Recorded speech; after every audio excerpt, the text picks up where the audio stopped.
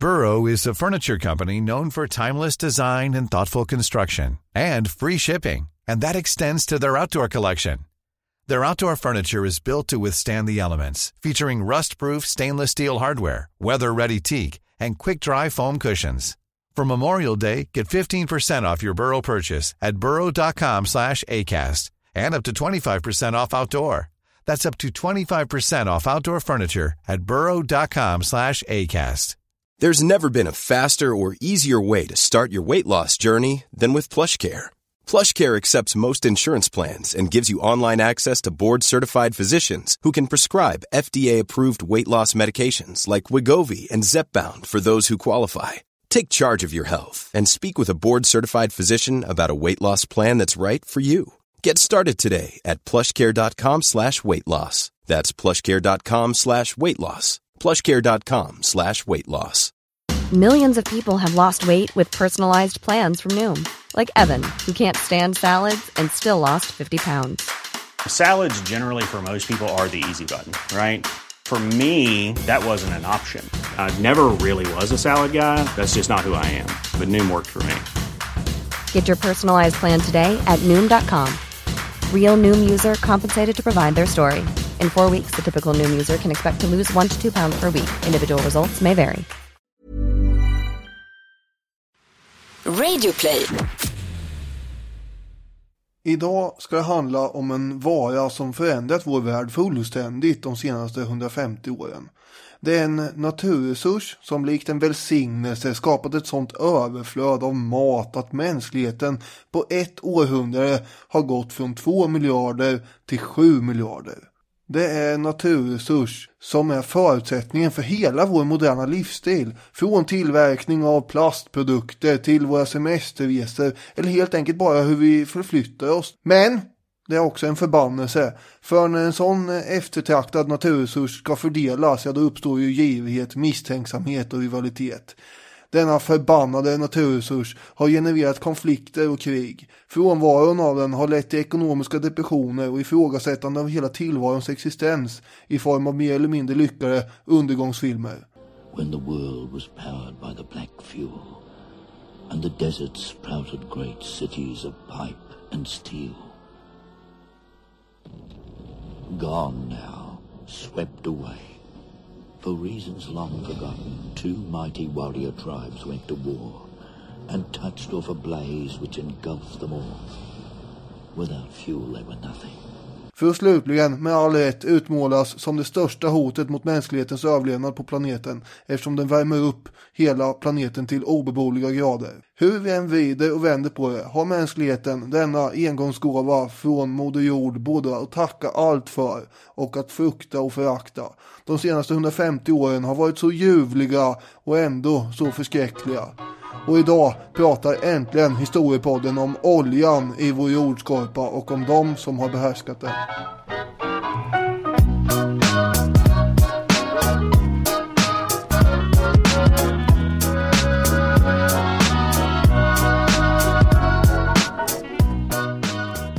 Hej och varmt välkomna till ännu ett avsnitt av Historiepodden.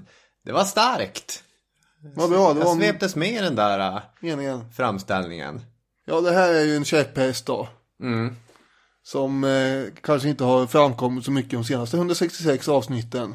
Nej, du har ju några käpphästar. Är det inte din antikenfas, så är det din Koreafas, så är det din någonting annat fas. Men vi som känner dig vet ju att ganska många böcker i bokhyllan handlar om det svarta guldet. Ja, och jag har ju skrivit uppsatser i ämnet när jag pluggade geografi då. Det var ju min grej. Det handlar ju mycket då om huruvida den skulle försvinna eller så visserligen och vad som skulle hända när den blev dyrare och att producera peak oil och så.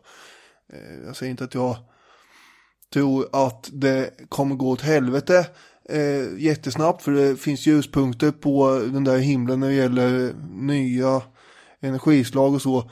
Men när jag skrev uppsatsen och badade fullständigt i den här litteraturen som utmålade skräckscenarier och så, då Då blir man lite deprimerad, och inte minst eftersom det här var 2008 och oljepriset nådde nya rekordnivåer som var, alltså det steg mer under tiden jag skrev den här uppsatsen än när de här oljekriserna slog till på 70-talet.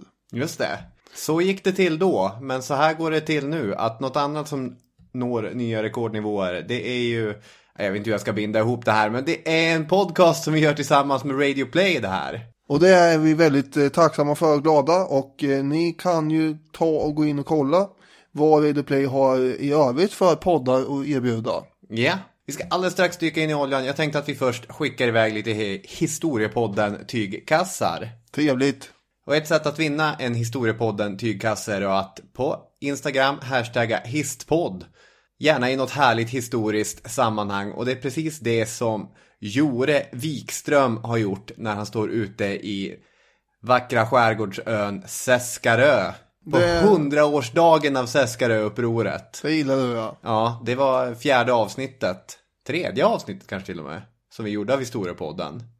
Där vi bland annat pratade om Seskarö. Svenska revolutionen. Brottet var hunger. Hungerkravallerna på Seskarö 1917. Fint, tycker jag. Att han ställde sig där, ja. Jajamän, och att det finns det i monumentet också.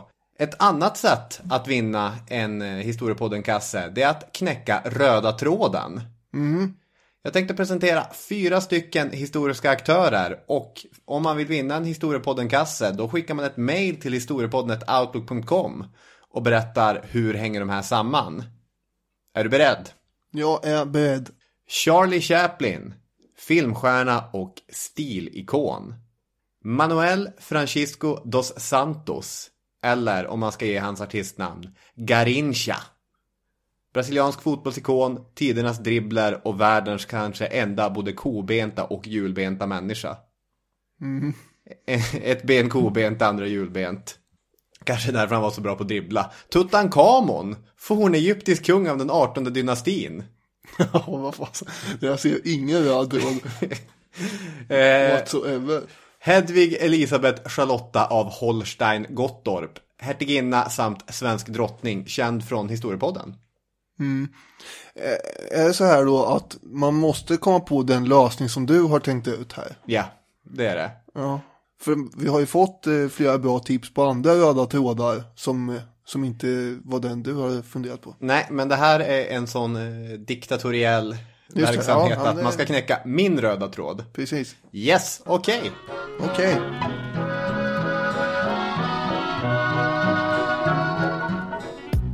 Det här avsnittet kommer då handla om de 7 oljeföretag som under flera decennier på 1900-talet bildade en kartell för att kontrollera priser och vinster. Just det. För att förtydliga titeln i avsnittet. Och de här företagen, om vi rabblar upp dem lite snabbt, är då Standard Oil of New Jersey. Exxon. Som går under Exxon idag, ja. Standard Oil of New York, som heter Mobil, och idag är ihopslaget med Exxon.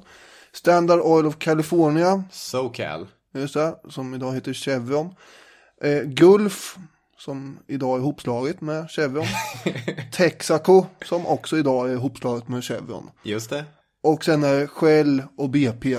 Just det. Men vi kanske ska börja i vad man egentligen hade olja till på 1800-talet. Jag har ett citat här som jag tänkte läsa, så sen får du liksom ta vid efter det. Det är från en amerikansk journalist som 1865 beskriver hur febern har slagit grepp i USA. Han skriver att "From Maine to California, it lights our dwellings, lubricates our machinery, and it is indispensable in numerous departments of arts, manufactures and domestic life. To be deprived of it now would be setting us back a whole cycle of civilization. To doubt the increased sphere of its usefulness would be to lack faith in the progress of the world." Det här var då bara 6 år efter att man i Titusville i Pennsylvania 1859 hade upptäckt en himla massa olja. Ja. Grejen var att man använde ju tidigare valolja till att lysa upp lampor, så alltså som bränsle till lampor. Och nu hade valarna blivit allt färre i mitten på 1800-talet, vilket ställde till problem. Och där har jag sagt till det att det skulle jag också vilja göra ett avsnitt om. Valjakter. Ja, jag är inte riktigt lika insatt i som som den här typen av olja. Men steg 1 är att läsa Moby Dick och den är ju väldigt tjock, så det krävs lite research-tid. Just det. Nu försökte man då få tag på olja på annat sätt, och då var det den här Edwin Drake som började leta efter olja just i Titusville. Det här ledde ju till en rejäl oljerush och oljeglädjefnatt helt enkelt. Ja, och på tal om fnatt, det är knatte, fnatte, chatte. Det här kopplar jag i alla fall till den typen av Joakim von Anka. Det är ju en klassisk grej i Kalle Anka-serietidningar att han är ute med en yxa, eller med så här, vad heter det, pickaxe, och bara slår någonstans i jorden och så kommer en stor geyser av svart olja ur marken. Just det. Det här är en ganska ovanlig bransch om man jämför med till exempel kol och guld och sådär, eftersom den drabbas av kolossala prissvängningar hela tiden. Det är en ständig pendling mellan överproduktion och brist, om man säger så. Just det. De här olja i USA mäts i barrel, och en barrel är väl nästan 120 liter. Och 159 liter. 159 liter, okej. Då både jag och du har ju läst Anthony Sampsons klassiska bok, De 7 systrarna, från mitten på 70-talet någon gång. Just det. Och han tar ju upp den här statistiken att i slutet på första året av oljeutvinning så kostade en barrel ungefär $20. Men året efter så hade den vid ett tillfälle sjunkit till 10 cent. Det fluktuerar vilt. Ja, och på den tiden då så slogs ju alla in på det här, som sagt. Men vi har ju en kille som kommer att försöka stabilisera det här. Yes. John D. Rockefeller. Ja. Är det han du tänker på? Just han. En bokhållare i Cleveland. Ja. Det är inte mycket att skryta om. Han får mer att skryta om vartefter. Han blev köpman, sparade ihop lite pengar och insåg som första person att ska man kontrollera den här nya spännande oljebranschen, vad man ska göra då är att man ska kontrollera raffinaderierna. Ja, och distributionen. Ja, inte minst det. Han börjar göra avtal med järnvägarna. Det är det som är själva hemligheten. Alltså hemliga avtal dessutom, för allt det här, allt i oljeindustrin sker ju i dunkel. Det är ingenting som är uppe i den friska luften. Särskilt gäller ju det som han ägnar sig åt, hans verksamhet. Och hans företag som han bildar sen kommer ju att sätta prägel på hela industrin vartefter. Ja, verkligen. Han var ju en väldigt analytisk och kyligt beräknande människa, men också mycket hemlighetsfull och tystlåten och fullständigt hänsynslös i sina metoder. Det här gjorde naturligtvis att han blev USAs mest avskydde man också. Men också världens rikaste man. Ja. Så det kanske han kunde leva med. Howard Zinn skriver i sin bok Det amerikanska folkets historia: en oberoende raffinaderiägare sa: om vi inte hade sålt skulle vi ha utplånats. Det fanns bara en köpare på marknaden och vi var tvungna att sälja på hans villkor. Han lyfter dessutom fram PM som har skickats från företag knutna till Rockefeller. Wilkerson och Company mottog en vagn med olja månaden den 13. Var vänlig, dra åt tumskruvarna. Och något annat exempel på något företag som hade en märklig explosion helt plötsligt. Och så det kan bli supermycket otur för de som konkurrerar med Rockefeller. Ja, men ibland bara blir det så. Ja, nej, han höll ju allt hemligt. Köpte upp konkurrenter och lät dem liksom låtsas som att de fortfarande var självständiga. För att få de andra konkurrenterna att tro att det var fine med allt. Mycket skumraskar affärer här. Men 1870, det är då han bildar det här aktiebolaget Standard Oil Company. Och redan då hade han ju en 10% av den amerikanska oljeindustrin. De första konflikterna står ju mellan oljeproducenterna och de som raffinerar och distribuerar oljan. Och Rockefeller tillhör ju de senare då. Producenterna hade ju stora problem att hålla ihop, eftersom det var ju så enkelt att producera oljan, och för att överleva behöver man producera olja. Yeah. Så att de hade ju ett problem där. Producera olja, det är bara att ta upp oljan ur marken. Och så sen så ska den förädlas i ett raffinaderi. Just det sköter någon annan oftast vid det här laget. Rockefeller, han skrev ju sina memoarer: de där stackars människorna. Om de hade producerat mindre olja än de gjorde skulle de ha fått fullt pris. Ingen sammanslutning i världen skulle ha kunnat hindra det. Om de bara hade producerat mindre mängder olja än världen begärde. Men Kreti och Pleti, de var ju tvungna att få upp olja. Det fanns ju så himla mycket människor som ägnade sig åt att producera olja. Så att det var ju inte så lätt att komma överens kring att begränsa den produktionen. 1883 så hade till och med en trust bildats, en sammanslutning av en massa olika företag över hela kontinenten nu. Yes. Nu behövde man inte järnvägarna längre, utan nu hade man ledningar som pumpade fram den här oljan. Det är ju ännu bättre. Ja, framförallt för honom. Ja.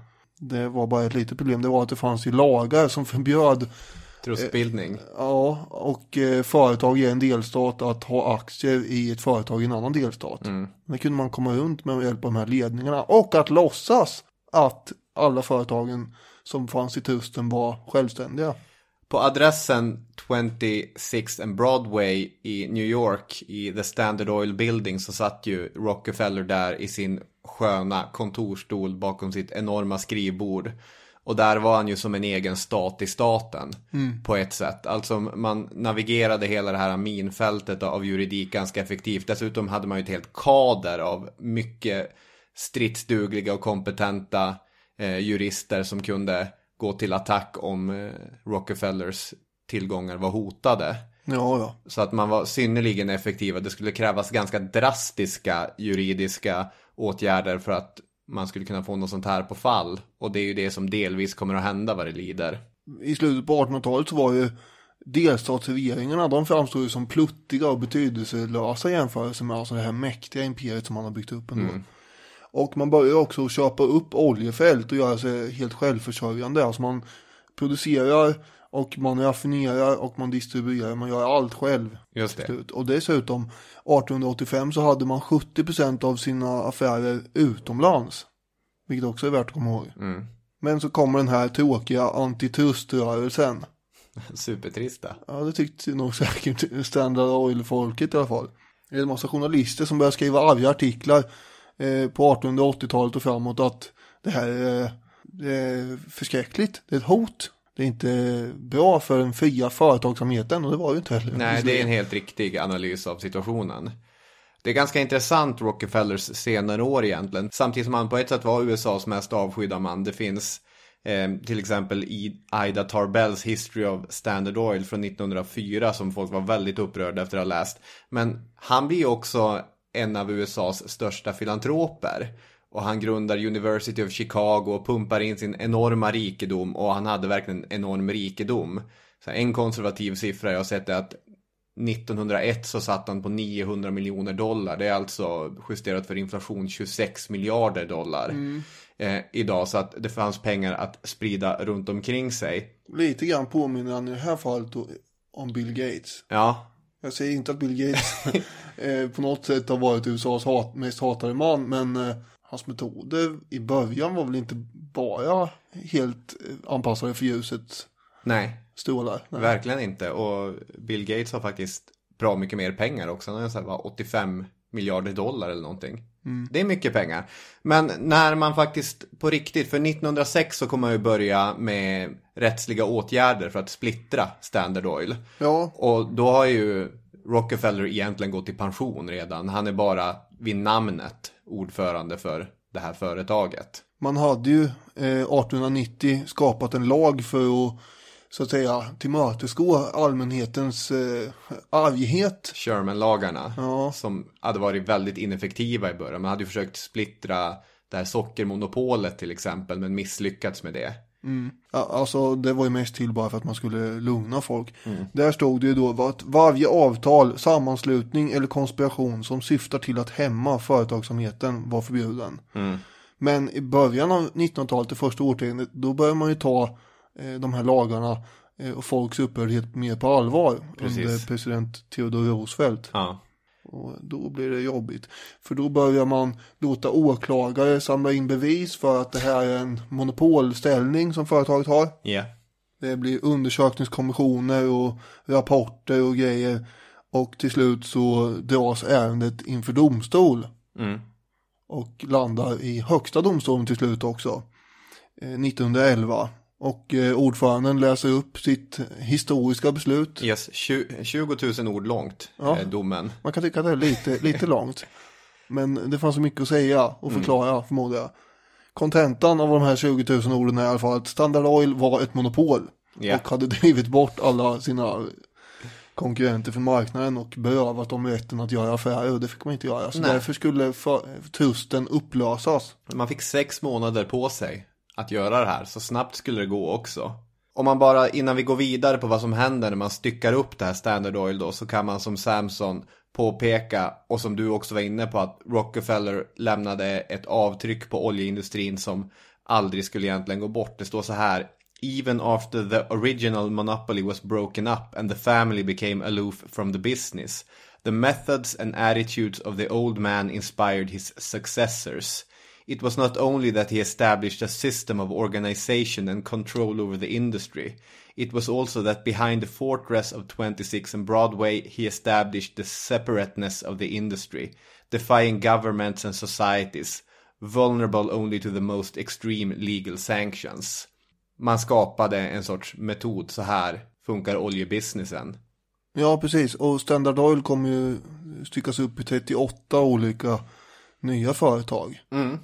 Dock så äger Rockefeller en fjärdedel av aktiestocken i alla de här bolagen, och i verkligheten som sagt så blir det inte så himla stor skillnad så, men de är ju självständiga nu, och de här företagen tvingas tillbaka till sina ursprungliga delstatsområden. Ja, i en kontrafaktisk verklighet hade staten kunnat nationalisera den amerikanska oljan där.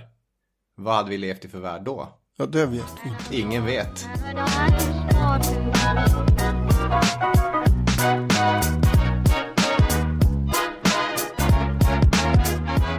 Men vad vi vet är att 3 av de här barnen från Standard Oil, alltså 3 av företagen, kommer att bli 3 av de 7 systrarna. Och det är ju till att börja med då Standard Oil of New Jersey, som är rimligt att börja med eftersom de blir arvtagare lite grann till det ursprungliga Standard Oil. Precis, det var ju samma människor som satt och styrde de här nya företagen, som hade lärt sig allt de kunde bredvid gamla gubben Rockefeller på vägen upp. Så att det var bara att fortsätta i gamla hjulspår. Hur är det i New Jersey? Finns det enorma oljefält där ute? Nej, de är rätt frånvarande tyvärr. Jag bara säga det att det här är alltså det företaget som kommer gå under namnet Esso. Förmodligen mycket i det här avsnittet, men också i Sverige och i många länder. Idag heter det ju Exxon. Ja, precis. Det är många av de här, när man läser de här företagen så får man någon sorts luddigt minne från sin barndom över hur någon logga såg ut på någon bensinmack någonstans. Precis. Men i och med att det här var så tätt kopplat till den gamla Standard Oil, så hade ju de hade kontakter och de hade marknader, men de hade en geografi som innebar att de inte hade så mycket olja. Nej. Så det är lika mycket bank som företag eller oljebolag egentligen. Och det här att man har så lite olja innebär väl också att det finns strukturer på plats, att man ganska snabbt kommer börja leta sig utanför sin egen nations gränser. Ja, precis. De tvingas ju ut, och den här upplösningen av Standard Oil och frånvaron av oljan gör ju precis det. Det är ju, och det förvandlar ju Esso till ett multinationellt företag i princip före multinationella företag finns. Ja. Och de kommer ju stöta på konkurrens från andra där sen. Men jag har tänkt på en grej här. De 7 dvärgarna.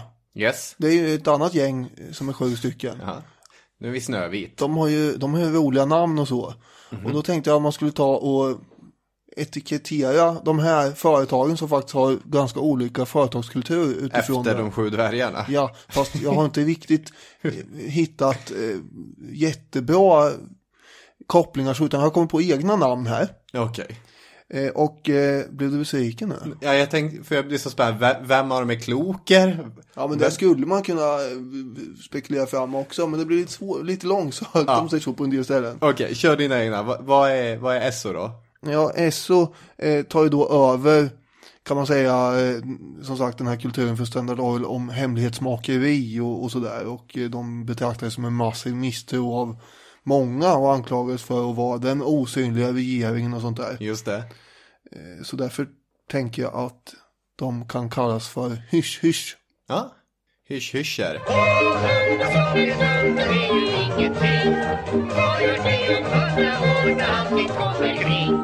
Hela den här grejen med de 7 systrarna, det populariserades ju på 50-talet av en italiensk oljemagnat. Och man kan ju bara kort säga det, att det är ju plockat från en antik myt om Plejaderna, de 7 stjärnorna.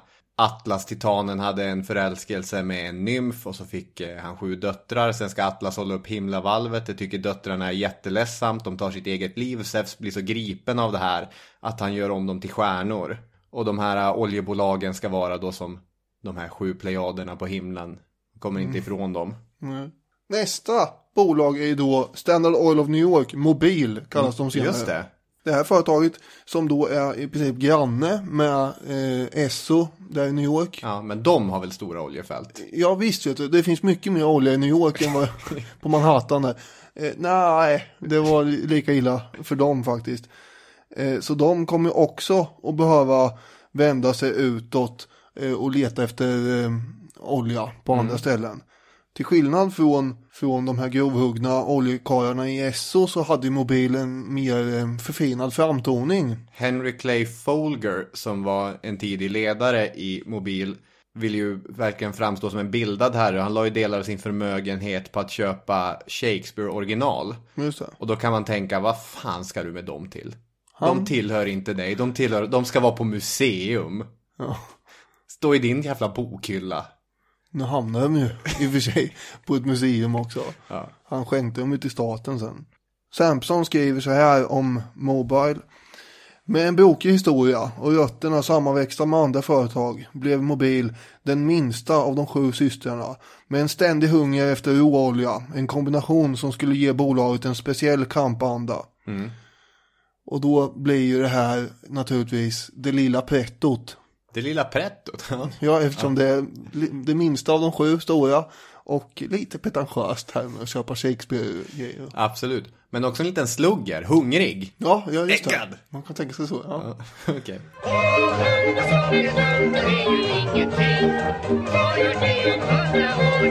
SoCal, vackra Kalifornien då. Ja, nu ska vi dit här. Det hade inte tillhört Standard Oil så där jättelänge. Det hade bara varit del av den här trusten i 11 år när det var slut på det roliga. Och precis som ganska många andra företag så hade de utmanövrerats av Rockefeller. För oljan här i Kalifornien var ganska nyligen hittad. Men det fanns rätt mycket av den också i Los Angeles av alla ställen. Så egentligen hade man väl en motsatt situation mot de här ute på östkusten. Att man hade ganska mycket olja men inte så många marknader. Nej, precis. Att sälja oljan till. Och eftersom man hade sitt kontor i San Francisco så tycktes man vara på andra sidan världen från allt vad regeringar och sådana statliga instanser hette. Så man var inte så intresserad av vad de tyckte. Hur skulle du klassificera SoCal? Ja, vi kommer ju kalla dem för SoCal här idag förmodligen. Men man kan tänka att det är Chevron idag alltså. Just det. Det här var ju ett väldigt konservativt företag. De satte stor ära i att vara väldigt konservativa också. Och de anställde inte några kvinnor förrän på 60-talet överhuvudtaget och sådär. Det var ett gäng gamla Standard Oil-gubbdirektörer som satt i sin enorma massiva byggnad i San Francisco och pratade skit om den federala regeringen som de hatade. För dels var den väldigt långt bort och så upplevde de att regeringen försökte ta deras mark och deras oljefyndigheter och sådär. Så de var ganska dystra. Systerdyster. Systerdyster? Ja, eller? Absolut. Butter hade funkat här med. Ja, här är vi inne och tassar på redan etablerade dvärgkaraktärer. Men det fanns 2 av de blivande amerikanska systrarna som inte ingick i Standard Oil. Nej. För redan 1901, 10 år före domstolens utslag, hade en stor och kraftig fontän av svart guld fläkt sig upp ur marken. Det var historiens största oljeupptäckt dittills. På en plats där Standard Oil inte överhuvudtaget var närvarande, nämligen Texas.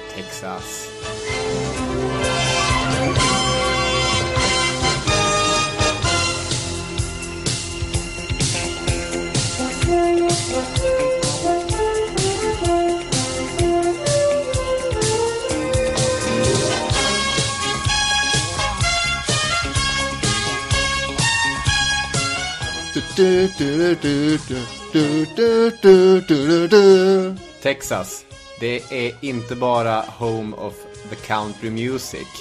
utan det är också home of the original oljebolag som inte tillhörde Standard Oil. Ja, nu blir det cowboyhattar och västar och biffar och stora vita hattar, sporrar på skorna, borrtorn för hela pengen. Amerikansk fotboll, kristna kyrkor. Här är 2 bolag, 2 av systrarna som föds i början på 1900-talet. Och det är Gulf och Texaco. Och Gulf får ju namnet eftersom det ligger alltså vid Mexikanska gulfen. Ja, precis. Namngivet av ett antal styrelseledamöter som aldrig hade varit i Texas överhuvudtaget. Nej. Men visste att Gulf of Mexico finns ju på kartan. Ja, och så tänkte man att man ville vara lite tillmötesgående mot dem där nere. Ja, precis. Grejen var ju att vid ett område som kallas för Spindeltopp så hade man gjort det här legendariska fyndet på 300 meters djup. Som stod som en kaskad upp i marken. Just det, och det skapade en enorm oljerush i början på 1900-talet. Ja, det var en ingenjör som hade stått där och borrat, och när han klickade in och var nere på 304 meters djup så sa det klick. Eller så whoosh. Ungefär så. Och det kom den här enorma strålen som du pratade om. De här ägnas ju åt produktion i stor utsträckning. Och för det så krävs ju oljekällor. Man hittar ju snart fler oljekällor. Det här Spindeltopp. Ja, det kokar torrt ganska snabbt. Ja, det gjorde ju det eftersom det var så många som var där och skulle ha utav det här. Så man hamnade lite i problem och Gulf höll på att dö. Men man hittade nya källor som sagt. Ja, i Oklahoma på indianterritoriet. Jag fångade en rev en dag, men reven gled ur näven. Men de byggdes upp, alltså hade egna marknader och också en egen stor tankfartygsflotta och sådär. De var ganska innovativa av sig och såg hur den framväxande bilismen, det kommer bli en kassako det här. Precis. Och alltså öppnade då Gulf den första moderna bensinstationen i Pittsburgh 1913. Ja, och det är intressant också, för när man tänker på olja så är det ju helt självklart för en att det är bensin som är den stora grejen, flygbränsle och bilbränsle och allt vad det nu kan handla om. Men redan före det så hade det gått hur mycket som helst, men det var ju fotogen och andra lampbränslen som hade varit den stora grejen. Så det här att man nu också ska driva sina fordon, det är ju utmärkt. Och där var ju Gulf verkligen snabbt på bollen. Företaget leddes ju mer eller mindre helt av familjen Mellon också. Just det. Länge. Bankirfamilj. Men jag tänker att de var ju rätt kluriga av sig här. Det här med bensinstationerna och där. Och framsitta. Så kluriga systern. Ja. Eller kloker hade funkat här då kanske. Ja. Klurer. Ja, jag vet. Jag har försökt böja sånt där. Jag vet inte, kan man göra det? Kan man säga klurer? Ja. Klart man kan. Okej. Sen har vi då Texaco. Och Texaco leddes av en råbarkad oljeherre med irländsk bakgrund. Buckskin Joe. Just det, buskiga ögonbryn. Han hette ju Joseph Cullinan. Och han slogs ihop med en företagsam affärsman med tysk bakgrund. De bildade då Texas Company som förkortas Texaco. Ja. Affärsidén gick från början ut på att köpa så billig olja som möjligt från Gulfs Spindeltoppfynd och sen sälja där längs Mississippi till olika plantager och så. Men Spindeltopp senare ju ganska fort som sagt, och då blev det ju läge att hitta nya oljefält, och det gjorde man ju faktiskt också, för det fanns ju en del i Texas. Han är väl ett sånt där riktigt bra exempel på en excentrisk företagsledare. Efter att han blir utmanövrerad från företaget så kommer han ju driva ett annat oljebolag i Houston och där ha en dödskalleflagga. Ja, precis, Jolly Roger som vajar. Och han älskade att riktigt bråka med facken och så att han var en riktigt vild kapitalist. De byggde ju 1913 en 13 våningar hög skyskrapa där i Houston och hade ju också en egen tankbåt. De började ju smått men växte ju ganska snabbt stora. Och de satte också en enorm ära i sin snålhet. Gamla Texaco-representanter kunde ju prata på 70- och 80-talet med förtjusning i rösten över hur man hade alltid vaktat på de små utgifterna i företaget. Och alltid hade koll på sånt. Och det här kan ju ha lett till deras något isolerade position, kan man säga. Det var en SO-man en gång som bara skrek att vi hatar alla Texaco. Och en Shell-representant han förkunnar ju högtidligt att om jag skulle ligga döende bredvid en Texaco-mack, då är min sista önskan att bli släpad över vägen. Som var inte så himla populära bland de andra. Nej, så vad blir deras 7 dvärgar namn? Ja, Sampson han skriver så här: med alla de senare förändringarna som skulle komma att påverka Texaco personifierade Cullinan faktiskt ganska bra detta bolags kärva karaktär. Diktatoriskt, besvärligt och alltid ensamvargen bland de 7. Ja. Så då blir det här enslingen. Ja, just det. Ja, men det är jag helt med på. Enslingen här. When you're ready to pop the question, the last thing you want to do is second-guess the ring. At BlueNile.com, you can design a one-of-a-kind ring with the ease and convenience of shopping online. Choose your diamond and setting. When you find the one, you'll get it delivered right to your door. Go to BlueNile.com and use promo code LISTEN to get $50 off your purchase of $500 or more. That's code LISTEN at BlueNile.com for $50 off your purchase. BlueNile.com, code LISTEN. Planning for your next trip? Elevate your travel style with Quince. Quince has all the jet-setting essentials you'll want for your next getaway, like European linen, premium luggage options, buttery soft Italian leather bags, and so much more. And is all priced at 50 to 80% less than similar brands. Plus, Quince only works with factories that use safe and ethical manufacturing practices.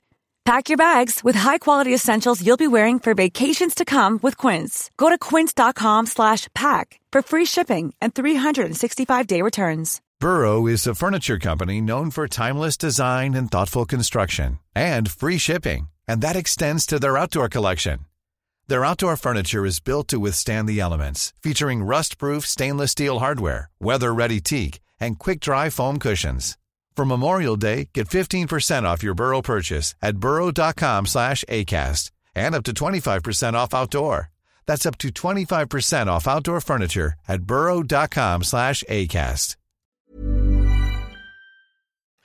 Hade ni Texaco i Ringarum när du växte upp? Nej, men det fanns ju här och där.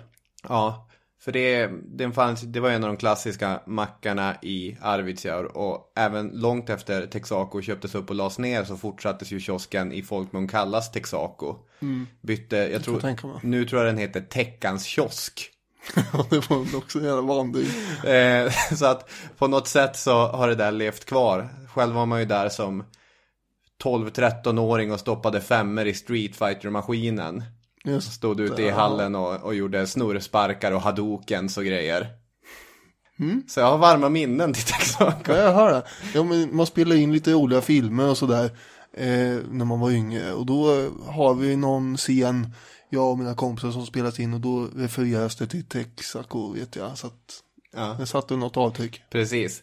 Och alla som är lite medelålders nu och sitter och lyssnar på oss drömmer sig väl tillbaka till barndomen och tänker alla de här loggen och liknande. Och då är det ju några av de absolut mest klassiska som vi fortfarande inte har gått igenom. För när vi beger oss utanför Förenta Staternas gränser, bortanför de här 3 gamla Standard Oil-bolagen och de 2 lite mer egna Texas-bolagen, så finns ju riktigt klassiska bolag. Ja, nu blir det 2 brittiska systrar. Vilken börjar vi med? Shell. Som grundas av 2 judiska bröder i London med efternamnet Samuel. Just det. I slutet på 1800-talet. De hade fått ärva en liten förmögenhet av sin farsa ju. Som hade handlat med Asien. Bland annat köpte han in snäckskal och musselskal. Och satte det på olika små söta skrin som såldes. Och det var väldigt populärt. Och som en hyllning till sin pappa då så döpte man sitt nya företag till Shell och hade den här loggan. Just det, man döpte alla deras oljetankers till olika typer av snäckskal och liknande. Ja. Så det var rakt igenom. Företaget ägnar sig åt att transportera först kol och sen olja. 1873 så får de tillstånd av tsaren i Ryssland att börja utvinna oljefyndigheter i Kaukasus. Just det. Och det var ju bra grejer. Ja. Däremot så hade de ganska tufft i början av 1900-talet i den här kampen mot Standard Oil som förde ett obarmhärtigt priskrig mot alla konkurrenter.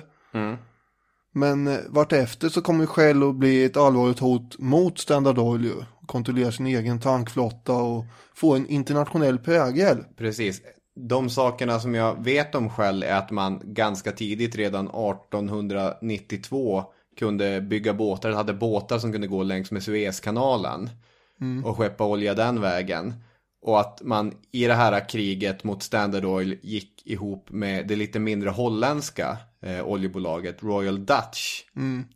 Och vad det lider kommer man till och med tappa lite grann kontrollen till den holländska sidan också. Ja, det blir 40-60 va? Ja, något sånt. Till Royal Dutch. Den här Marcus Samuel som hade då strävat efter naturligtvis både maximal vinst men också att bli accepterad bland den brittiska societeten fast han var en judisk uppkomling i deras ögon. Ja. Han hade ju börjat tappa kontrollen lite grann över företaget och ägna sig mer åt galamiddagar och pompa och ståt, och så blev han Londons borgmästare och sådär. Det var väl hans höjdpunkt i livet. Visst blir han adlad också? Ja, det blev han, ja. Men han blev ju inte riktigt den så att säga hyllade personen då till slut som han hade tänkt sig, eftersom han just tappar kontrollen över företaget till holländarna i stor utsträckning.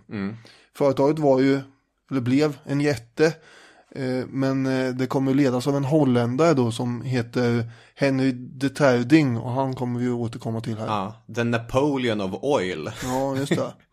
För grejen var att Storbritannien har ju ingen egen olja. Nej. Men man sitter på ett jättestort imperium. Och hur ska vi bedriva detta imperium utan olja? Att man har ju kol. Det är ju det sättet man har bedrivit det på. Det verkar ju vara på väg ut där. Ja, men kol kan man lita på. Det har vi. Vi har kol. Men det pågår ju från Shells sida, inte minst, så pågår en ganska massiv övertalningskampanj gentemot brittiska både militärer och politiker om att, hörni, är det inte dags nu att vi skrotar kolen och övergår till oljan? Och när en ung brittisk adelsman, Winston Churchill, blir marinminister, högsta ansvarig för den brittiska flottan på politisk nivå, då börjar det vara dags att övergå till olja. Look upon the wide expanse of the oil regions of the world. Two gigantic corporations, one in either hemisphere, stand out predominantly, säger Winston Churchill, som gör en helt riktig analys. Då menar han att där har vi Standard Oil och här har vi Shell. Och Churchill litar inte på Shell. Nej, för de har gått och blivit dels holländare i stor utsträckning. Och dessutom så vet man ju inte riktigt vad man har dem, för att det som de har sitt intresse i, det är ju som alla företag pengar. Ekonomisk vinst. Och hans största intresse här i livet, det är ju hans imperium. Och det där kan bli lite motsättningar ibland där. Så han skulle helst av allt, denne man som har gjort karriär på att vara emot alla typer av förstatligande, han skulle helst vilja äga via staten ett eget företag. Precis. Han säger så här i Underhuset 1914: vi har ingen gås oplockad med skäll. Vi har alltid funnit dem artiga, hänsynsfulla, beredda att anpassa sig, ivriga att tjäna amiralitetet och befrämja den brittiska flottans och den brittiska imperiets intressen till ett visst pris. Ja, och så sen så tittar han upp och kollar på den här Samuels brorsa som sitter där, för han är ju minister, eller han är riksdagsledamot. Just det. Och så sen fortsätter han då. Du har det på svenska, jag har det på engelska. Har du resten av citatet? Han säger: den enda svårigheten har varit priset. I det sammanhanget har vi naturligtvis fått finna oss i spelets hårda regler. Och så fortsätter han sen: we shall not run any risk of getting into the hands of these very good people. Där är han lite ironisk. Vi ska inte hamna i händerna på de här underbara människorna. Nej. Därför han har en annan lösning. Här ska vi köpa oljebolag. Ja, men för att avsluta det här med Shell så skriver ju Sampson att Shell var ett bolag utan någon geografisk bas eller centrum, med hjärtat på de stora haven, mellan en temporär tillgång på olja och en föränderlig destinationsort, utan några förpliktelser mot ett enskilt land. Och därför blir Shell Globetrottern. Just det, vi skulle... Globetrottern, ja. Ja. Det är väl passande. Absolut. Kosmopolitiskt.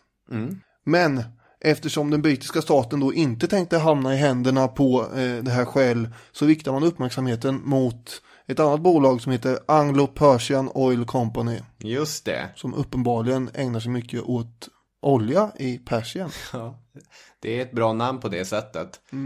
British Petroleum är ju mer förvirrande då. Det är BP. Det är BP det kommer bli, ja. Det började med att det var en äventyrare från London som hade gjort sig rik på en guldrusch i Australien på 1800-talet. Och sen så drog han sig tillbaka till en stor villa och satt där och tyckte ett tag. Men 1901 så blev han inspirerad av det här spindeltoppfyndet borta i USA. Och då tog han kontakt med en fransk geolog som påstod sig ha hittat olja i Persien. Då skickade han iväg folk dit. Och efter en del förhandlingar så lyckas man få ett avtal med en storvisir där i det här området. Att man ska få tillgång till olja på ett område som är 20 gånger så stort som Texas. Det är ganska stort. Det är det. Ja. Men det fanns ömsesidiga intressen både från det här bolagets sida och brittiska regeringen som gjorde att de förde samman. Eftersom bolaget behöver ekonomiskt stöd och Storbritannien behövde billig olja. Ja. För det som kommer hända är ju att Storbritannien kommer gå in och köpa 51% av bolagen. Precis. Av bolaget snarare. Och då blir ju BP skapat. Precis. Och det här att vara halvstatlig innebär ju också skydd som de andra bolagen inte nödvändigtvis hade. Till exempel så bistod brittiska Indien med soldater för att skydda de som arbetade ute på fälten. De fick också igenom i den här överenskommelsen staten att det skulle alltid finnas 2 direktörer i styrelsen som var utsedda av regeringen, och det var ju ofta pensionerade ämbetsmän som inte visste ett skvatt om olja egentligen utan bara mest nickade och sa ja, så här gör vi. Men en annan grej som de också fick igenom var att alla direktörer i alla tider måste vara brittiska medborgare. Ja, just det. Och då vet inte jag om Carl-Henrik Svanberg har skaffat sig brittiskt medborgarskap eller man helt enkelt bara tyckt att den här paragrafen är lite gammalmodig. Jag skulle tro det, därför att man har ju sålt av sitt ägande i BP och det sista sålde man väl 1987. Så att jag tror kanske att det har förändrats lite grann i företagskulturen sedan dess. Kan det vara så? Jag tror tyvärr att det kan vara så. Tyvärr. I hear comments sometimes that large oil companies are greedy companies or don't care. But that is not the case in BP. We care about the small people. Eftersom BP då styrs till 51% av mamma staten, så blir det här curlingsystern. Curlingsystern. Ja. Jag kommer inte på något bättre. Den blir liksom, den får ju hjälp som du sa med skydd och ekonomiskt stöd och sådär av en stat. Till skillnad från alla de andra. Ja. Ja, det verkar inte köpa det här. Jag försöker. Är de så curlade? Ja, det kanske de är. Lite mer än de andra som får kämpa för sin överlevnad själva. Samtidigt är man ju så broduktig också. Alltså systerduktig att man är mamma och pappas ögonsten. Ja, vi drog alltså igenom 6 av de här företagen och då köpte alla utom den 7:e. Det är ju så nära 7-1. Ja, det får du utbetalning på måltipset i alla fall. Inte V75 du tänker på. Just det.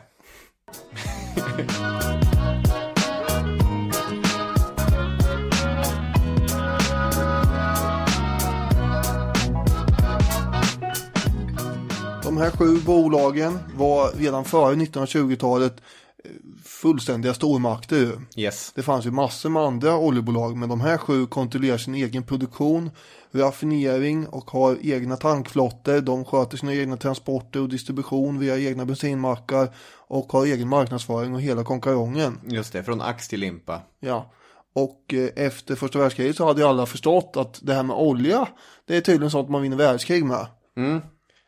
Det är det här citatet som Samson lyfter fram från Clemenceau, Frankrikes konseljpresident från första världskriget.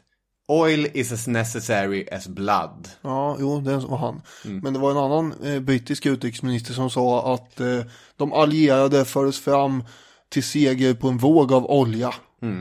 Och så var vi ju. Tyskarna hade ju förtvivlat dålig tillgång på olja och fick försöka hanka sig fram på andra sätt.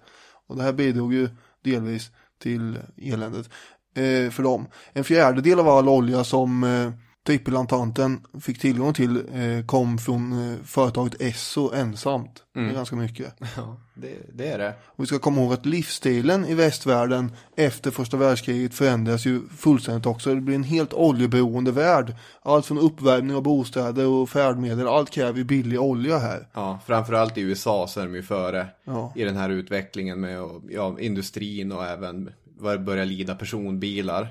Så är det ju. Och även om USA är den överlägset största producenten av olja vid här tiden, så börjar man oroa sig i början av 20-talet för att man kanske kommer kunna lida brist på olja. Och britter och fransmän, de betraktar ju Mellanöstern som sitt eget Texas. Ja. Och försökte stänga ut amerikanerna därifrån. De har ju sin olja. Ja, det var exakt så de tänkte.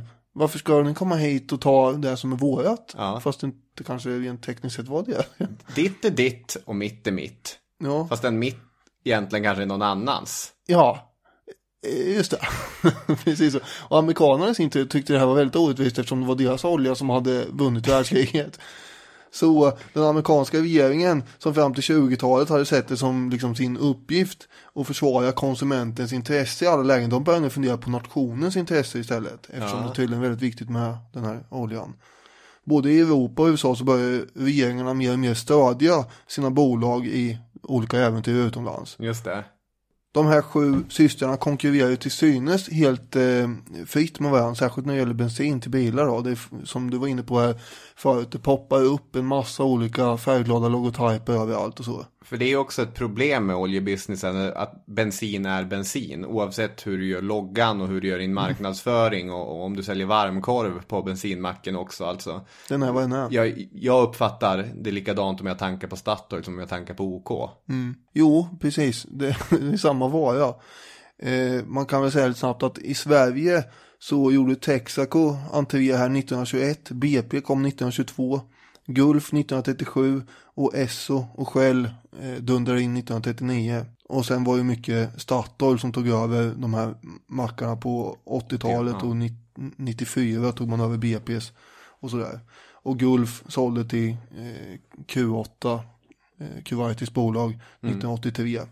Men de 2 största, om vi backar nu igen till historien, de 2 största bolagen var ju Esso och Shell. Just det. Och passande nog så hade ju de här 2 helt olika profiler, Hysch och Globetrottern. Just det. Esso var ju ganska fast förankrat i USA och kom från ett monopol, leddes av en snubbe som heter Walter Teagle. Just det. Shell i sin tur har ju vitt utspridda tentakler över hela världen och också i sin tur då själva uppdelade mellan Holland och England och leds av den här Henry de Terding. De här 2 personerna däremot, Teagle och de Terding, har rätt mycket gemensamt. De liknar varandra. Väldigt auktoritära och färgstarka personligheter. Båda strävar efter ett världsmonopol. På fritiden så hade de också samma intressen, det vill säga mycket jakt på sina stora gods.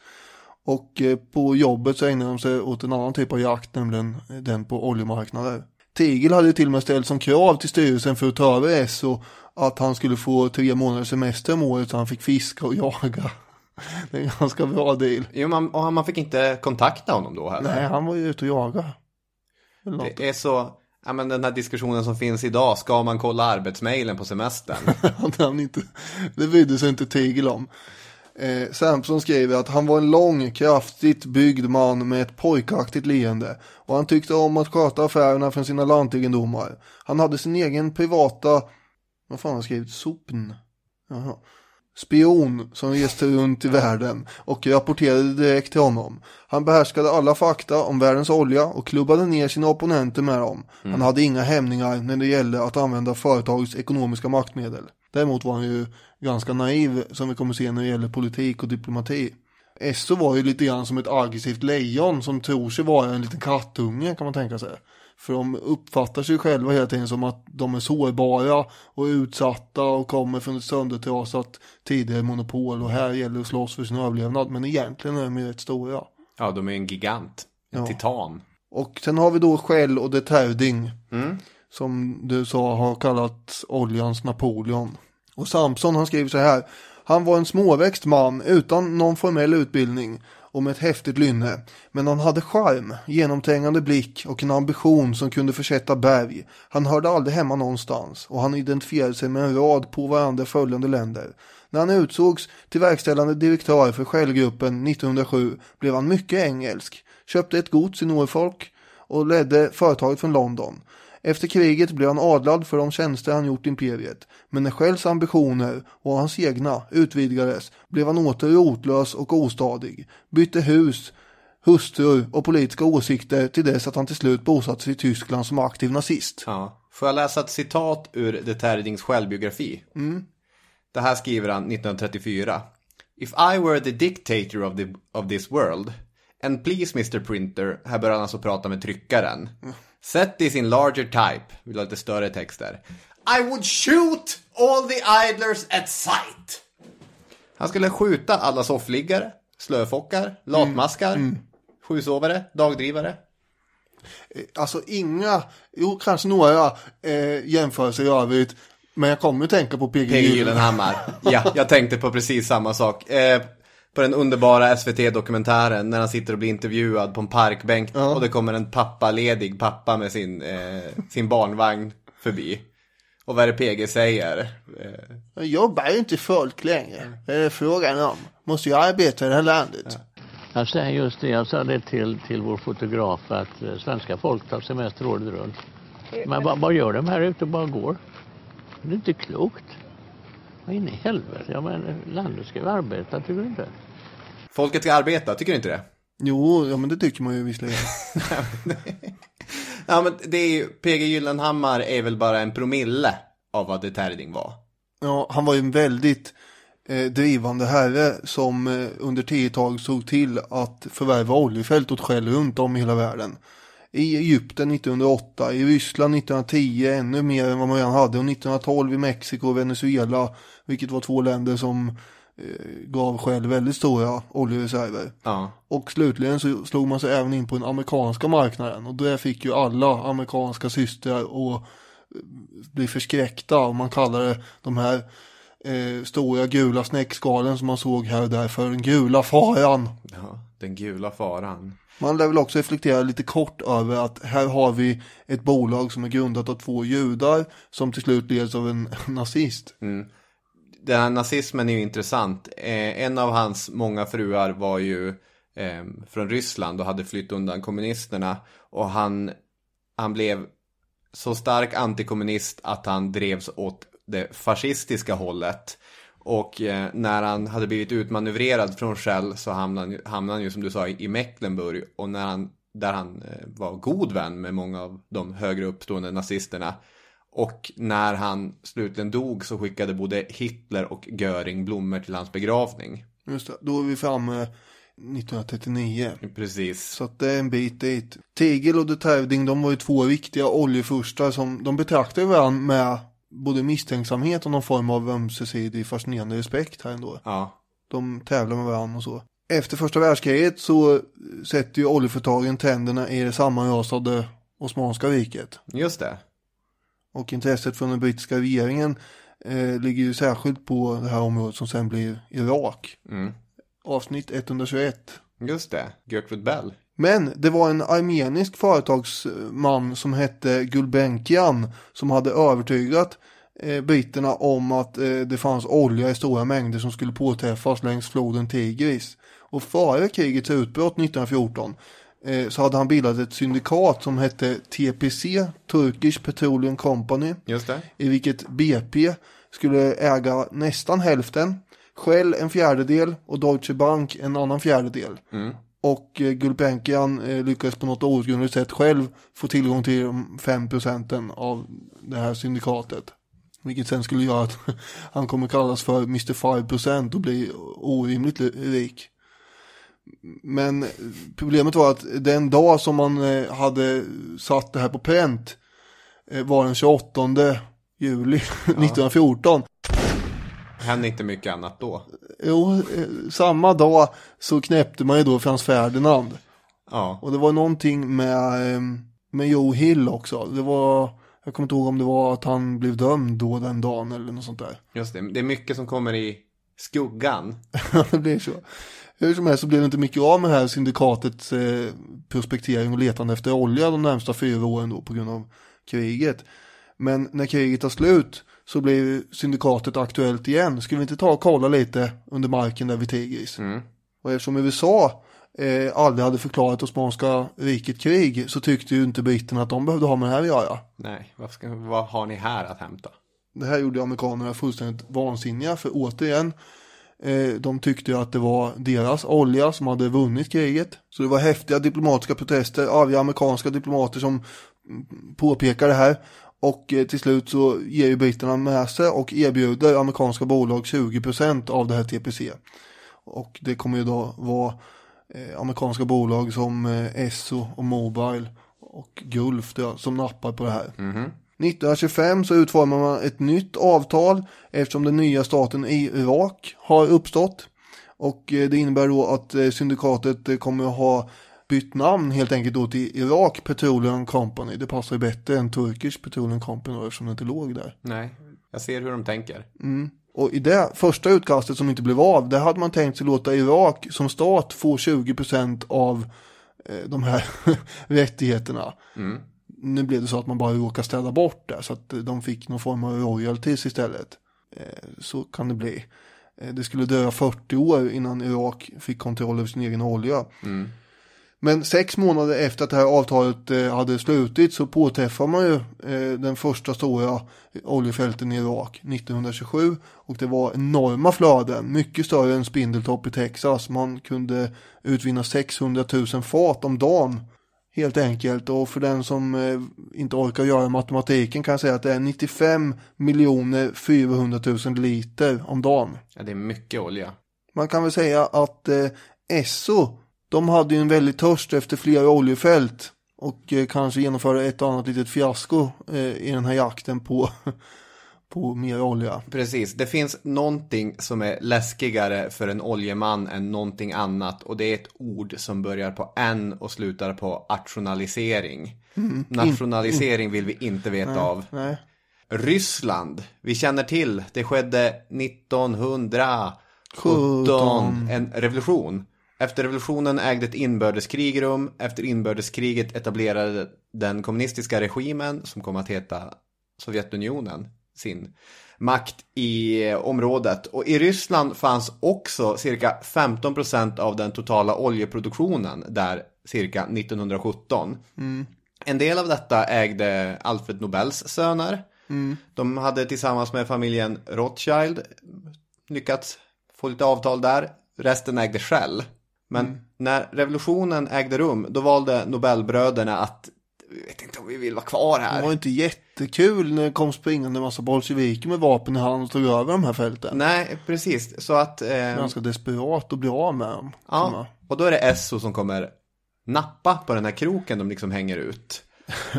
Ja, och undrar de tänker här. Ja, men det här är ju intressant, för det är så dumt. För det här påbörjas ju före revolutionen är slutförd. Men diskussionen avbryts absolut inte på grund av någonting så futtigt som en revolution och ett inbördeskrig. Nej. Så det blir $11,5 miljoner som betalas ut, såklart i hemlighet genom ett Tracys bankkonto. För det ska inte, när SO köper olja ska det inte vara tydligt att SO har köpt olja. Så funkar inte den här verksamheten. Varför skulle den göra det? Men det visar sig att den här nya regimen är inte alls så pigg på att låta det här amerikanska bolaget som har ett papper på att vi ska ha den här oljan. Det där pappret kan de ta och stoppa upp någonstans. Grejen var ju då som sagt att Tegel, han var ju ganska naiv när det gällde politik. Och han tänkte sig väl att det här kommer att hända så att bolsjevikerna, de förlorar väl förr senare, eller också går det att förhandla med dem. Företagets egna historieskrivare, de konstaterar ju att den här affären verkar vara en av de minst övertänkta som någonsin gjorts av bolaget. Ja. Och det är en liten fin underdrift. Verkligen, och steg för steg så blir det mer och mer katastrof. När länder börjar erkänna Sovjetunionen under 1923 eller 24 eller vad det nu är, det är ganska meningslöst att äga rättigheter i ett land vars regering inte accepterar att de har de här rättigheterna. Nej. Men alltså eländet stannar ju inte där heller. Nej, för nu sitter ju de här kommunisterna på olja. Och den börjar de sälja till underpriser. Till konkurrenterna från SOs sida. Deras olja. Men då, det finns väl heder bland tjuvar här. Inte köper de väl olja som Nej, det gör de väl inte. Inte skulle den väluppfostrade hedlige Detävding gå och göra det. Och det skulle han, kan jag säga. Så själv börjar jag ju då köpa upp billig olja och ett vansinnigt priskrig påbörjas. Ja, precis. När man väl då sen från Essos sida inser att man kanske inte kommer få möjlighet att borra här, då sätter man sig istället ner och försöker förhandla fram en kompensation av de här bolsjevikerna. Och det hedrar dem ju på något sätt att de tror att det här är möjligt att prata med Stalins underhuggare där under 20-talet. Ja. Flera år sitter man och tragglar med det här. Men hallå, kan vi inte få några av den här? Varför nu Stalin av alla människor helt plötsligt skulle få för sig att kompensera ett amerikanskt superkapitalistiskt oljeföretag kan man ju fundera över. Men alltså politik var ju inte Tegels starka sida och inte SO-folket överhuvudtaget, utan vad de var bra på var geologi och det var borrteknik och affärer, inte marxistiska dogmer. Nej, ja, men de lever ju, det här är ju två parallellt existerande verkligheter som på något det är ganska underhållande. Märkligt sätt kraschar samman. Och det är ju, jag menar, det är få möten när å ena sidan Stalins underhuggare och å andra sidan de här hejdukarna från Esso. Det är få möten där man ömmar så lite för någon sida. Kanske det. Men om man säger så här, Detävding ömmar man ju ännu mindre för. Ja. För han hade ju gått med på att tillsammans med Tegel förhandla med ryssarna om kompensation. Men samtidigt som han låter Tegel och Esso tro att han håller på med det, så lurar han ju dem skamlöst, som sagt, genom att hemligt köpa upp mängder av rysk olja för att sälja den i sin tur och billigt i Asien för att han vill konkurrera ut en annan utav systrarna, nämligen Mobile då. Ja. Och när Mobile då svarar med att dra igång ett annat priskrig i Indien för att konkurrera ut själv där, då blir han förbannad istället till Tärding. Vad i helvete, ska de börja konkurrera med mig nu på min marknad? Nej, då blir han vansinnig. Och sen som sagt har han träffat den här tjejen Lydia också, som har gjort honom till en totalt inbiten antikommunist. Och då svänger han och lägger ner allt, jag vill inte ha med de här att göra längre. Och så skriker någonting att de här ryska rövarna kan fara någonstans. Och det blir en himla röra av alltihop. I media så går han ut också och börjar anklaga alla Standard Oil-bolag istället för att samarbeta med kommunisterna. Ja. Och det om något borde få styrelsen i SO att sätta whiskin där i vrångstrupen. För de har ju precis blivit lurade på en massa miljoner. Ja. Situationen i slutet på 20-talet är alltså att det är total anarki och ett fullständigt ohämmat priskrig mellan storbolagen som gör att alla ser sina vinster sjunka och alla är förlorare, utom möjligen ryssarna då som överflödar Europa med den här billiga oljan.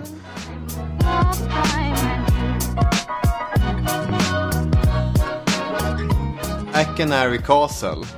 Det är ett av Skottlands absolut vackraste områden. Har du sett den här filmen Rob Roy?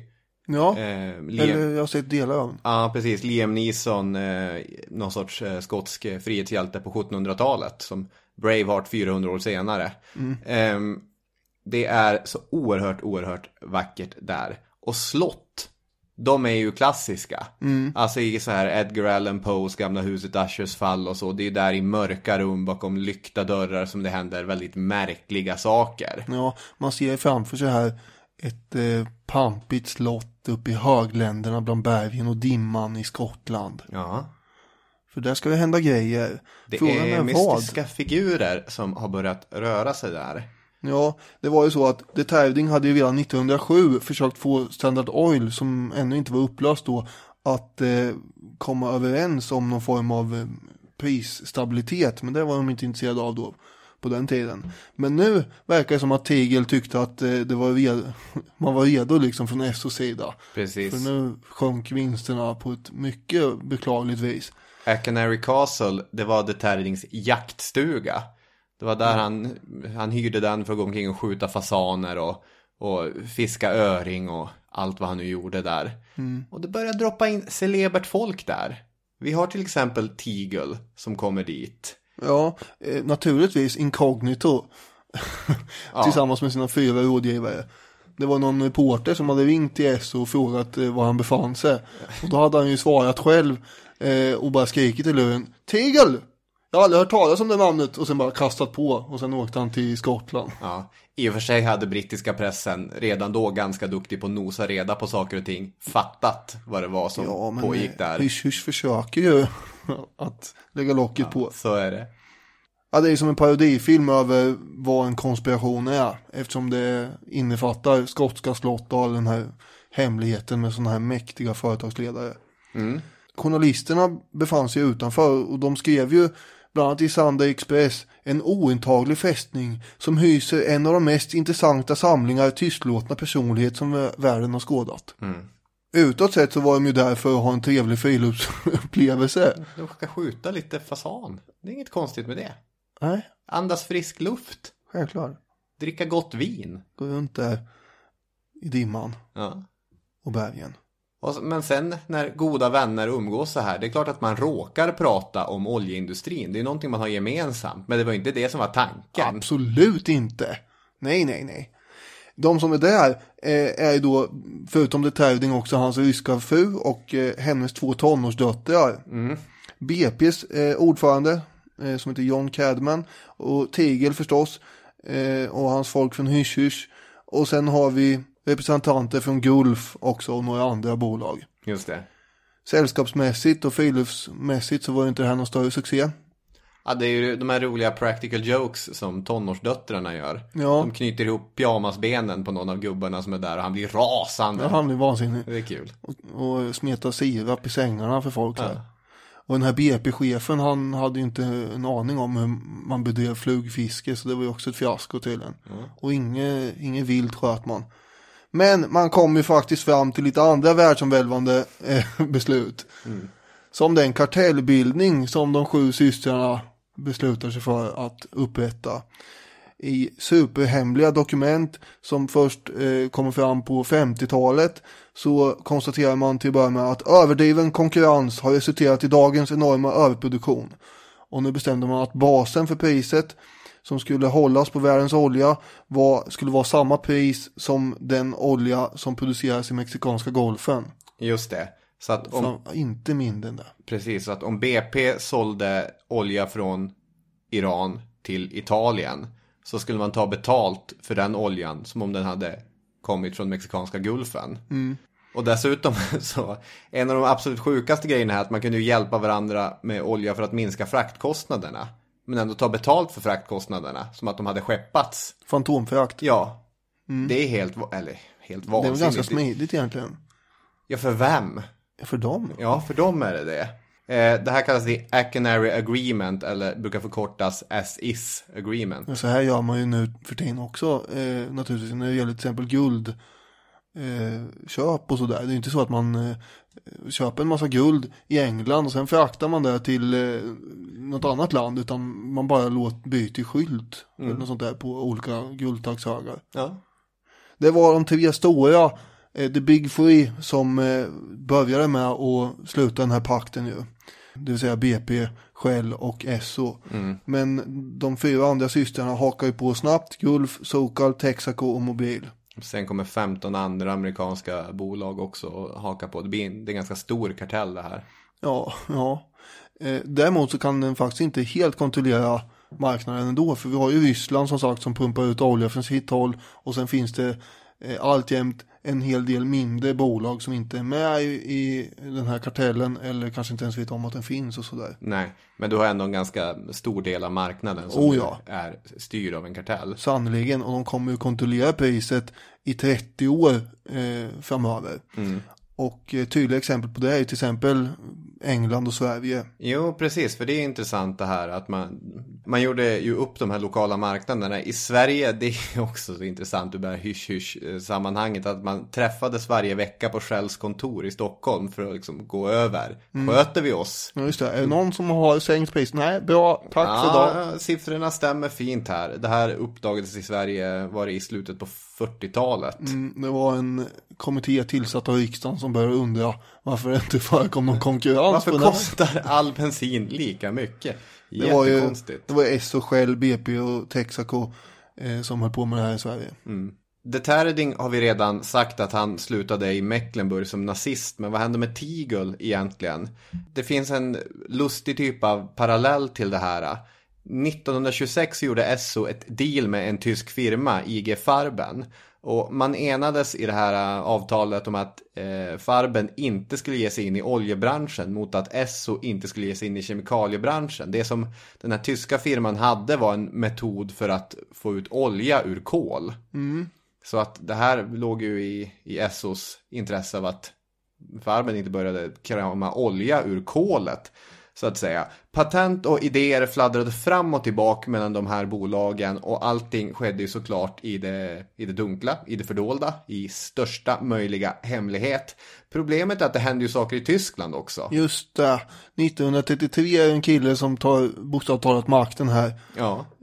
Som företräder nazistpartiet. Ja, Tegel, han var ju alltjämt en politisk analfabet och tänkte att det här, alltså många av de här oljeföretagen och affärsmännen, de bryr sig inte om nationella gränser, och det måste man ha viss förståelse för, och de vill bara göra affärer, och det här med att det är världskrig, det är en övergående fas liksom. Vi ska inte hålla på, vad man kan ha kritik mot är förstås vissa moraliska invändningar både i Sovjet och i Nazityskland, men vad de är helt blint bara stirrar på, det är ju möjligheter. Ja. Och det här med de här moraliska betänkligheterna och lite nationella stämningar, så var det någonting som det amerikanska justitiedepartementet plockade upp och inte riktigt höll med SO om när de blev avslöjade att ha de här samarbetena med Farben. Precis, det här är 1941 och blir också ett stort medialt missnöje över det här amerikanska bolaget som bedriver verksamhet med nazisterna. Och Tegel fattar ingen... Med IG Farben. Ja. Som visserligen... Ja, men alltså, det presenterades ju i media, liksom, de här blodtörstiga nazisterna. Och det är ganska klassiskt här, Tegels han är helt oförstående inför den här situationen. När man kollar på de stora miljöskandalerna under 60- och 70-talet, då är det alltid någon direktör som sitter i media och inte fattar vad folk är sura på. Ja, men det som de är anklagade för och det som folk är upprörda över är någonting som inte finns med i deras verklighetsuppfattning.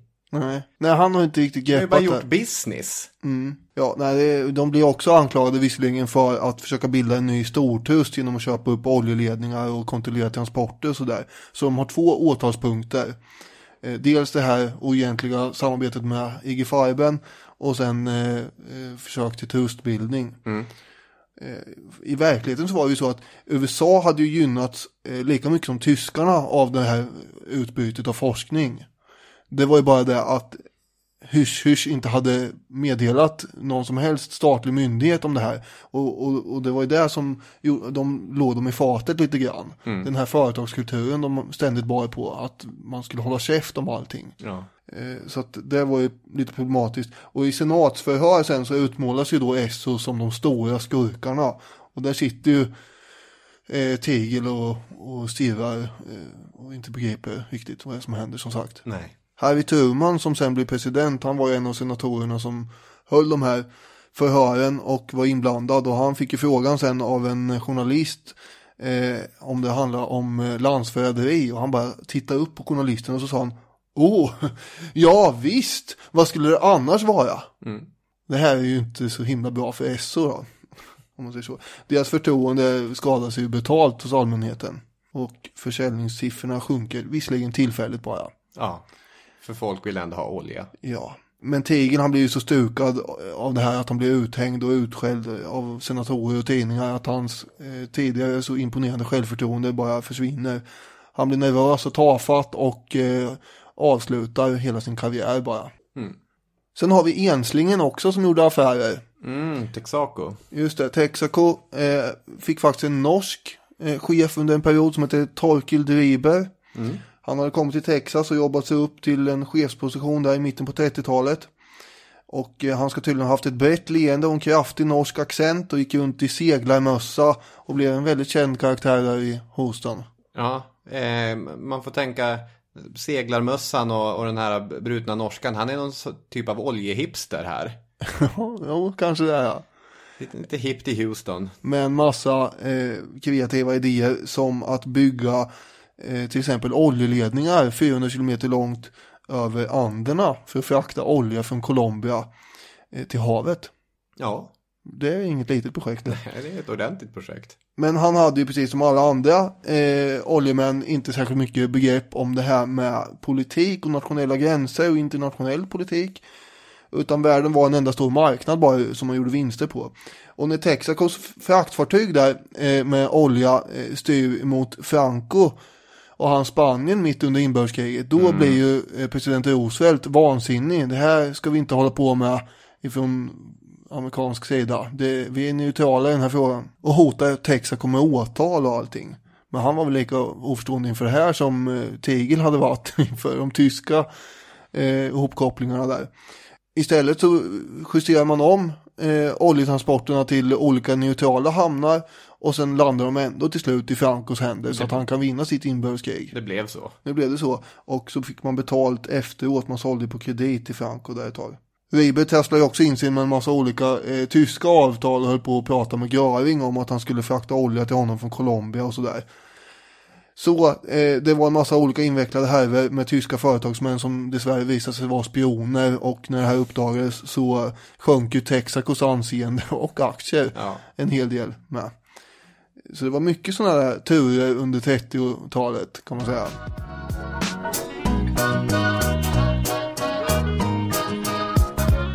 Den största jackpotten i oljehistorien, vilken är det? Kuwait. Ja, den är ju fin. Men finns det inte en ännu bättre? Få höra. Vilka producerar mest olja alla kategorier? Saudiarabien. Det är dit vi ska komma här nu, tänkte jag. Den vinstlotten drog en av systrarna som faktiskt den som befann sig längst ifrån överhuvudtaget. Nämligen Sokal. De här konservativa ledarna i San Francisco.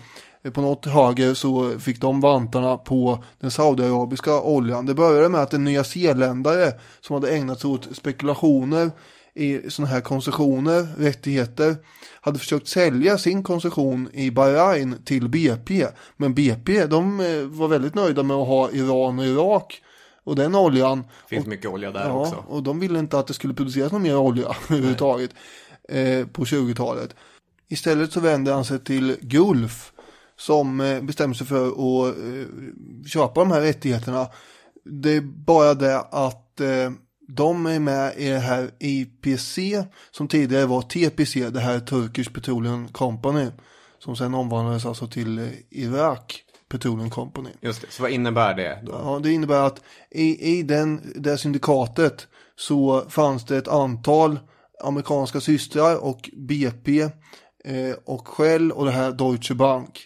Men de oljebolag som var i det här syndikatet, de fick inte börja prospektera, det vill säga leta efter olja själva utan att de andra företaget i syndikatet var med på det. Okay. Så Gulf kan ju inte bara börja gräva efter olja eller borra efter olja i Bahrain, utan de var tvungna att ha med de andra på tåget. Så då försökte de övertyga BP och Shell och de här om att det här är en bra grej. Men det gick inte, för BP var ju fortfarande nöjda med den olja som fanns på marknaden. Vad Gulf kunde ha gjort då skulle vara att gå ur syndikatet helt enkelt. Då skulle man inte få tillgång till den här irakiska oljan. Men om man misstänkte nu att det fanns mycket olja i Bahrain och Saudiarabien som sen blir intressant, så hade det varit värt det. Men det gör man inte. Istället så säljer man rättigheterna för 50 000 ynka dollar, det vill säga ingenting i princip, till Sokal. Det vill säga nuvarande Chevron. Yeah. Och det här var ju det som jag menar med jackpot för Sokal. För när de börjar borra på Bahrain så upptäcker de en himla massa olja. Och de använder det är 1931, och de använder det sen då som språngbräda in i Saudiarabien, i det arabiska fastlandet. För några år tidigare så har det varit en inbördeskrig där, och familjen Saud har vunnit det inbördeskriget. Just det, Ibn Saud. Just det, och förvandlat hela arabiska halvön till ett eget rike. Och där fanns ju ingen politisk närvaro från särskilt många länder överhuvudtaget, och definitivt inga amerikanska politiker. Och eftersom Sokal inte var med i det här IPC-syndikatet så kunde ju de helt obehindrat lägga upp en massa summor och göra som de själva ville i Saudiarabien. De behövde inte få med andra bolagen på det.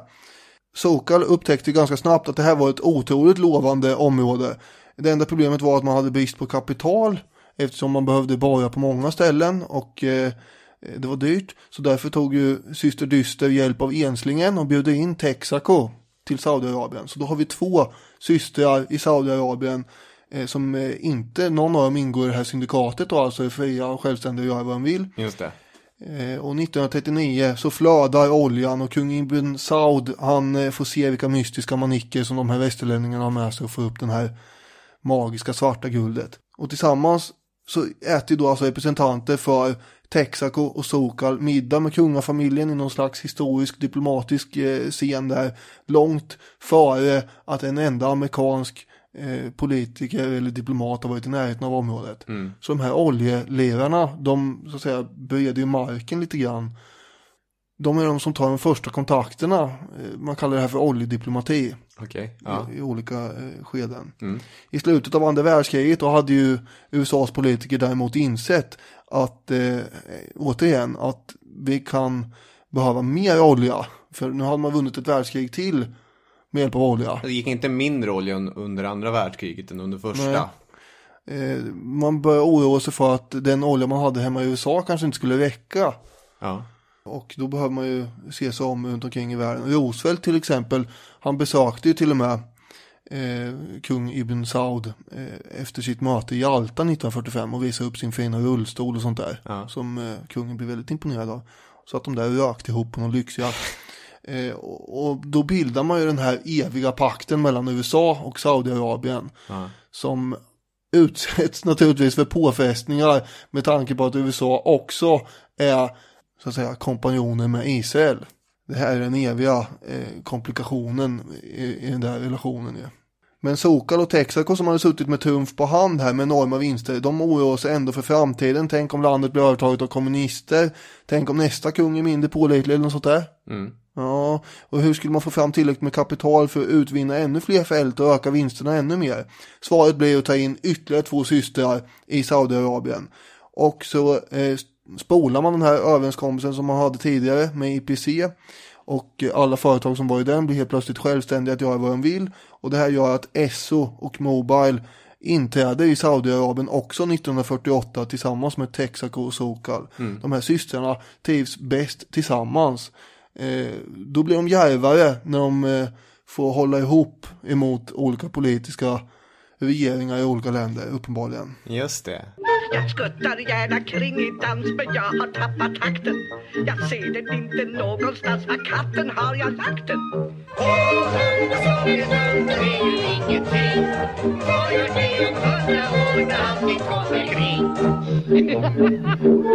Det är någon typ av Power Rangers-metod här. Att tillsammans är man nästan ostoppbar. Och de här 4 amerikanska bolagen bildar ju då Arabian American Oil Company, Aramco, som senare då kommer att övertas visserligen, och idag så är det ju värderat till ofattbara summor. Ja.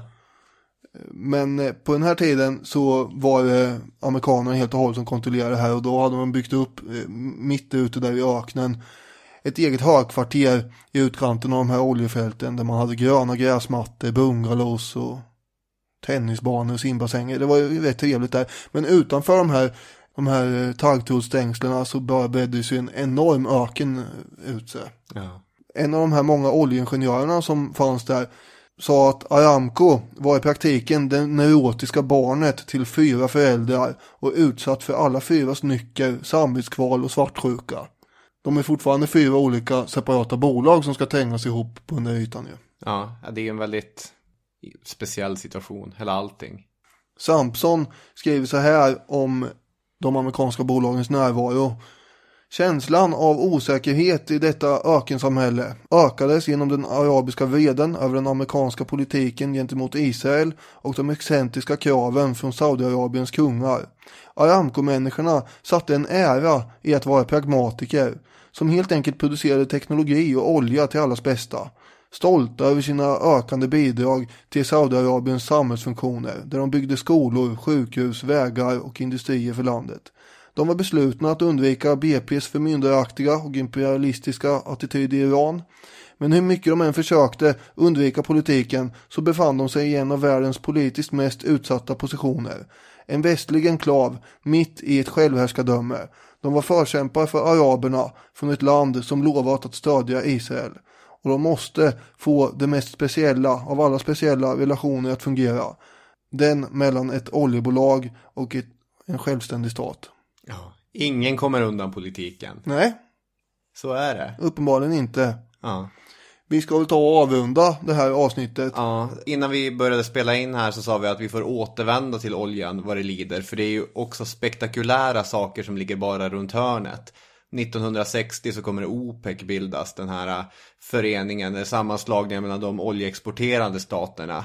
För att börja sätta press på, vi ska ju ha betalt för den här oljan också. Just det, för de gör ju enorma vinster, de här företagen. Ja. Ska komma ihåg att samtidigt som de här 4 befinner sig i Saudiarabien så har vi ju Gulf och BP som har slagit klorna i Kuwait. Ja, precis. Så att, och det är oljekrisen som det kommer leda till. Och det finns mycket här fortfarande att ta i. Verkligen. Men här har vi den brokiga historien om det här svarta klägget som har drivit utvecklingen i, inte överljudshastighet, men i alla fall i förbränningsmotorns hastighet. Och det visade sig vara ganska så snabbt. Och jag säger som Tintin. Så Milou, nu har det visst kommit lite ljus över den dunkla affären om det svarta guldet. Exxon och Mobil slås ihop. När var det? 1900 eller 2000-talet. Bara förklara det. Och som sagt, Chevron och representerar då SoCal, Gulf och Texaco från 1999. De har köpt upp Gulf tidigare tror jag, på 80-talet. Ja. Du skickade ett sms till mig där du berättade om hur enorma de här bolagen fortfarande är. Och att folk kan ibland gå lite grann vilse och tro att Coca-Cola och Ikea är de största bolagen vi har i den här världen. Men det är alltså, pluttar. Oljebolagen, det är tungviktarna. Och det intressanta är då också att de befinner sig på den här topplistan ständigt, nästan bland 10 topp över vilka det är som är rikast i världen. Exxon har ju legat, alltså Esso har ju legat etta väldigt många år här. Ja. Men på sistone har ju då Walmart och Apple kommit stormande. Och intressant nog en rad kinesiska naturligtvis oljebolag också. Ja. Så de har konkurrens fortfarande. Och sen har vi OPEC då som drar sand i maskineriet för dem. Ja. Men den här perioden vi har pratat om nu, från 1900-talets början fram till typ 1960-talet. Ja. Det var ju deras era alltså. Från monopol till kartell, det är det vi har berättat om idag. Ja. Och nästa gång vi pratar om olja så är det en kartell som skapas för att ta koll på den här kartellen. Just det, kartellernas krig. Hörni, det ser vi fram emot då. Tack så hemskt mycket för att ni har lyssnat på det här avsnittet av Historiepodden. Gå in på Facebook-sidan och kommentera. Ja! Så blir vi glada. Ha en bra vecka. Ja, det tycker jag verkligen ni ska ha. Hej då med er! Hej, hej!